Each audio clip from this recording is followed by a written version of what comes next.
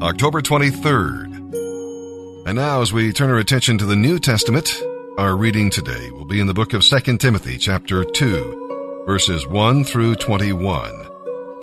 We'll see that God's grace strengthens us and enables us to be faithful teachers and soldiers, athletes, farmers, workers, vessels, and servants.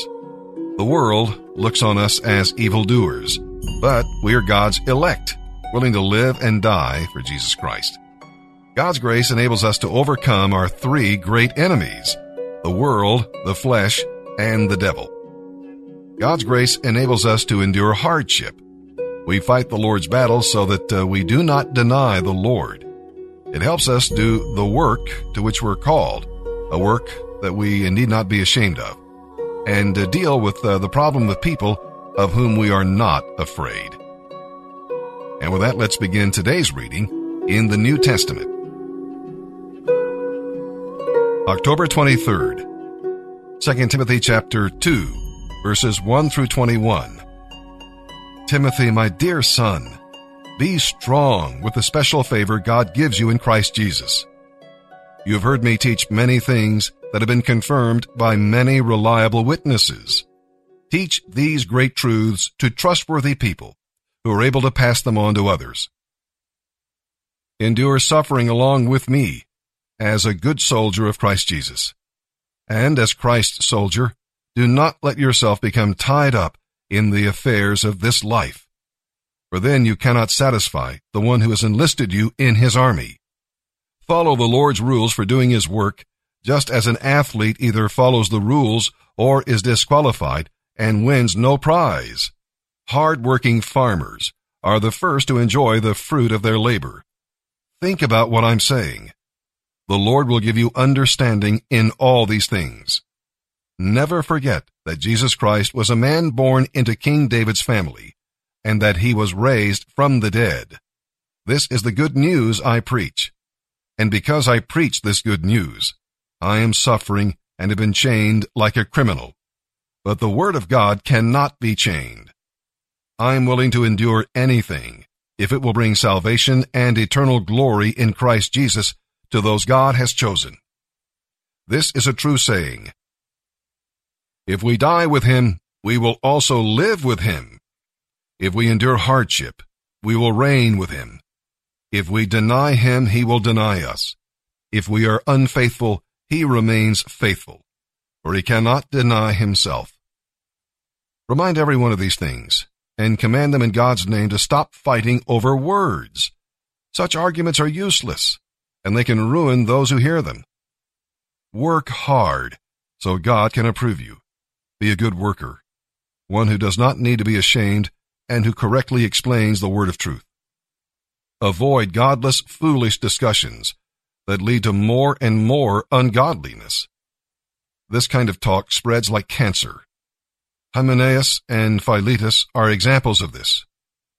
They have left the path of truth, preaching the lie that the resurrection of the dead has already occurred, and they have undermined the faith of some.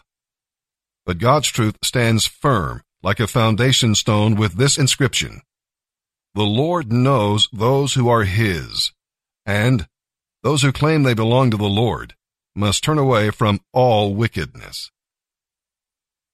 In a wealthy home, some utensils are made of gold and silver, and some are made of wood and clay. The expensive utensils are used for special occasions, and the cheap ones are for everyday use. If you keep yourself pure, you will be a utensil God can use for his purpose. Your life will be clean, and you'll be ready for the Master to use you for every good work. Psalm 92 verse 1 through chapter 93 verse 5.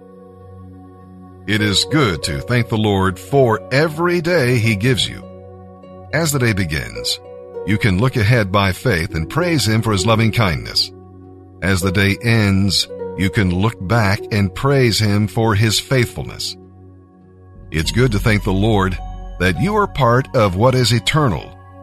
You cannot understand eternity, but you can have eternal life through faith in Christ, and you can live for what is eternal. It is even good to thank the Lord for old age. Yeah, in old age, those who live for Christ become fresh, flourishing, fruitful, and faithful. Instead of complaining, they are praising the Lord and witnessing for Him. Psalm 92, verse 1 through chapter 93, verse 5. A psalm to be sung on the Lord's Day, a song. It is good to give thanks to the Lord, to sing praises to the Most High. It is good to proclaim your unfailing love in the morning, your faithfulness in the evening, accompanied by the harp and lute and the harmony of the lyre. You thrill me, Lord, with all you have done for me. I sing for joy because of what you have done. O Lord, what great miracles you do, and how deep are your thoughts. Only an ignorant person would not know this. Only a fool would not understand it. Although the wicked flourish like weeds and evildoers blossom with success, there is only eternal destruction ahead of them. But you are exalted in the heavens. You, O Lord, continue forever. Your enemies, Lord, will surely perish. All evildoers will be scattered. But you have made me as strong as a wild bull. How refreshed I am by your power. With my own eyes I have seen the downfall of my enemies. With my own ears I have heard the defeat of my wicked opponents. But the godly will flourish like palm trees, and grow strong like the cedars of Lebanon. For they are transplanted into the Lord's own house. They flourish in the courts of our God. Even in old age, they will still produce fruit. They will remain vital and green. They will declare, the Lord is just. He is my rock. There is nothing but goodness in him. The Lord is king. He is robed in majesty. Indeed, the Lord is robed in majesty and armed with strength. The world is firmly established. It cannot be shaken. Your throne, O Lord, has been established from time immemorial. You yourself are from the everlasting past. The mighty oceans have roared, O Lord. The mighty oceans roar like thunder. The mighty oceans roar as they pound the shore. But mightier than the violent raging of the seas, mightier than the breakers on the shore, the Lord above is mightier than these. Your royal decrees cannot be changed. The nature of your reign, O Lord, is holiness forever.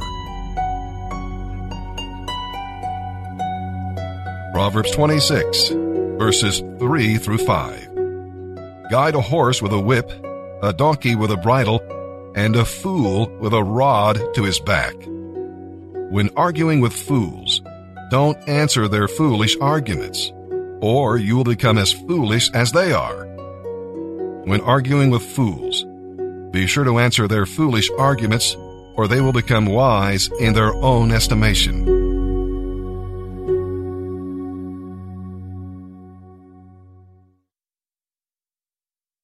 Let's talk about how Jesus himself, 2,000 years ago, handled sexual sin. Now, we're taking this from John chapter 8, and you can look at those verses below this video, but first of all, you need to know it's not his sexual sin. Jesus never sinned, so he didn't have any sexual sin. We're talking about how he dealt with it when he was confronted with sexual sin and what exactly he did. And there's 5 things that you're going to notice Jesus did. Okay, let's just go ahead and read this real quick. I've got it here. It says, as he was speaking, the teachers of the religious law and the Pharisees, they brought a woman who'd been caught in the act of adultery, and they put her in front of the crowd. See, they wanted to kind of make a spectacle of this whole thing. And they said, teacher, this woman was caught in the act of adultery. We caught her, which makes you wonder a little bit what they were doing. How did they do that? But anyway, it says that the law of Moses says to stone her. And they said, what do you say? See, they were trying to make this big spectacle of this thing, which was not Jesus' heart, you'll notice here.